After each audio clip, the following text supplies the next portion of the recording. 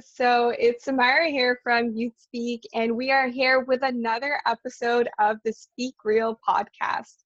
And today I'm really excited because I am here with a special guest. His name is Shawn Avery, and we will be talking about just some of the struggles that he's overcome through his life. And we believe that storytelling is one of the best ways to empower our youth. So we'll be continuing to do that every week in our podcast. Hey guys, how's it going? I've been with Youth Speak for 8 years now. Love every moment of it, and hope everybody gets a little something about from my story and my own personal experiences. Wow, that's really cool. You have been with Youth Speak, I think, the longest time that I've known at least a speaker. And how has your experience been throughout? Uh, Really good. Like most people, I found myself, starting out, really shy, really nervous, and because I just think public speaking is like what's still the number one fear for most people out there. And when I first found out about Youth Speak and was told about it was public speaking, I was like, you know what, give it a try and see what happens. I think that public speaking is just such a terrifying thing when you start. Mm. And just to give a background about Youth Speak, we have different speakers that are, of course, in youth, and they share their stories and struggles through mental health. It could be various topics like bullying and anxiety, depression. So it's just to give youth that platform to empower their voices. So I want to just kind of get into your story. And before I do, I want to ask you that if there is one word that you aspire to be, what would that be? So the one word that I inspire to be is an advocate for uh, other people. That's awesome. I think that advocacy, I think you're already doing that too. It's like your story is very empowering, and advocacy, I love that. I love how it just kind of encapsulates what we are doing as well. Mhm. So now I want to kind of know a bit more about your story and just some of the experiences that you had growing up. Okay. Um, so yeah, I'm an individual who lives with Asperger syndrome. So that's high functioning autism. Um, I've struggled, still do struggle with anxiety and time depression here and there is because of the amount of times I was being bullied as a kid and growing up. You know, I can say that school at first wasn't really the best experience for me, as it felt like I just came off a huge roller coaster ride of mixed emotions, from hiding my feelings from my friends, my teachers, even my own family. So now that I'm a little older, I feel like now's the time to share, everybody my own personal story of how I was able to overcome those negative experiences and turn them more into positive ones. Wow, and I'm so grateful that you're here doing that and being able to take something that was probably so difficult growing up. For those of us that maybe aren't too familiar with just Asperger's syndrome, and just what was it like for you growing up with it? So just with Asperger's in general. Yeah, so in school, how did it affect you differently from maybe other kids? So how it affected me from other different kids, I noticed that my social skills weren't the greatest at first. Um, a little bit too. It really affected certain fine motor skills that I still struggle with, like one of them being able to write my own name being an example, right? Mhm. And I would talk about a similar subject that I'd be really interested in. Like for me personally, and still is today, is dinosaurs. So you know the Jurassic Park or the Jurassic World movies, right? Yes, I love dinosaurs. Yeah, for Jurassic Park, I'm sorry, you threw me completely off because I love those movies too. Even like I feel like high school and middle school, just growing up, it's already so difficult because you have to Hmm. face so many of these social challenges. Hmm. So having Asperger's on top of that is, I can understand just how much of a struggle it was. And what are some of these struggles that you faced during your high school? You mentioned that you faced instances of bullying and mental health issues. Yeah, so I'm actually gonna take you back a little bit. So this was just years before I found out about Asperger's. When I was 11 months old, actually, I've had my first experience with anxiety, believe it or not, and it was to Wow. thunderstorms. And what I would do in a reaction, I would roll up in a fetal position movement. I would break out in hives, rashes, and even make myself vomit a lot. But thankfully, with some mindfulness skills, breathing exercises, with the help of my parents, I can say that fear of thunderstorms is long gone. Wow, that's incredible. To think that at 11 months that someone can experience anxiety. Hmm. Um, Nowadays, anxiety is talked about when you're older, at least in high school, but nobody really talks about that an 11-month-old child can have it. And I think what's really interesting is also the fact that when you had it, it wasn't just, that you were scared of thunderstorms, but you would have these physical reactions with it. Hmm.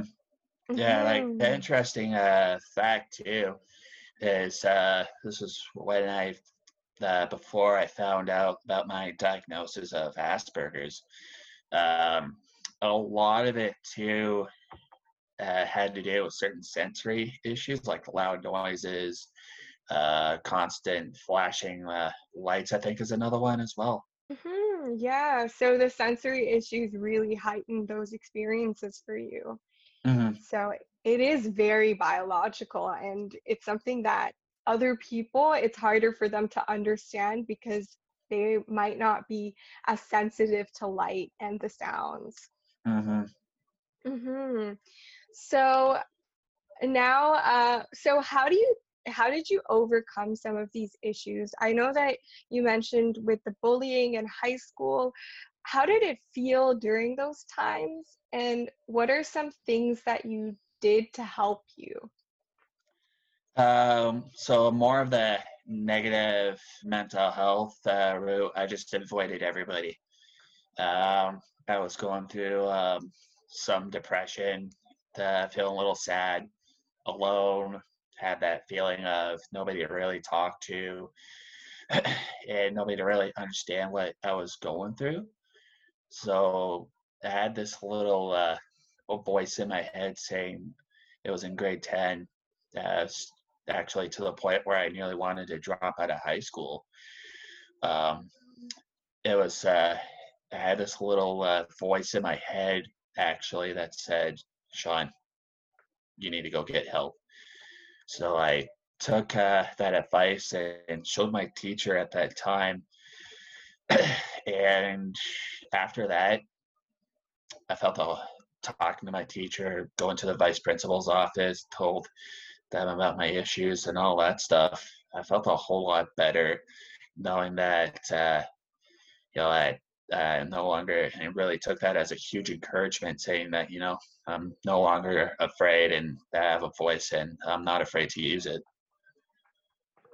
Yeah, that's so inspiring. And you opened up to your teacher, and that's something that I guess in high school, teachers aren't really the people we go to talk to.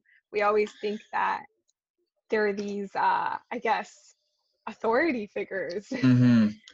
Where not only high school, but yeah, I guess same thing with public school when you're going through grade 7 and 8, I think as well too.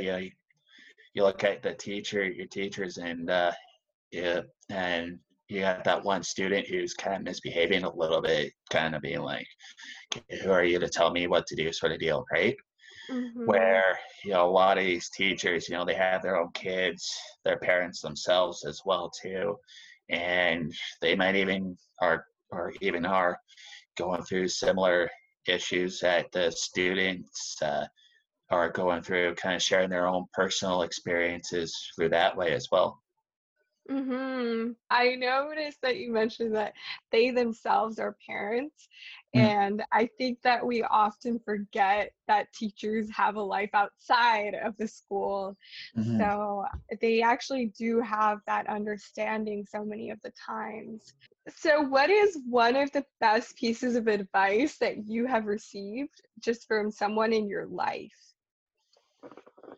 Uh, One of the best pieces of advice that I received was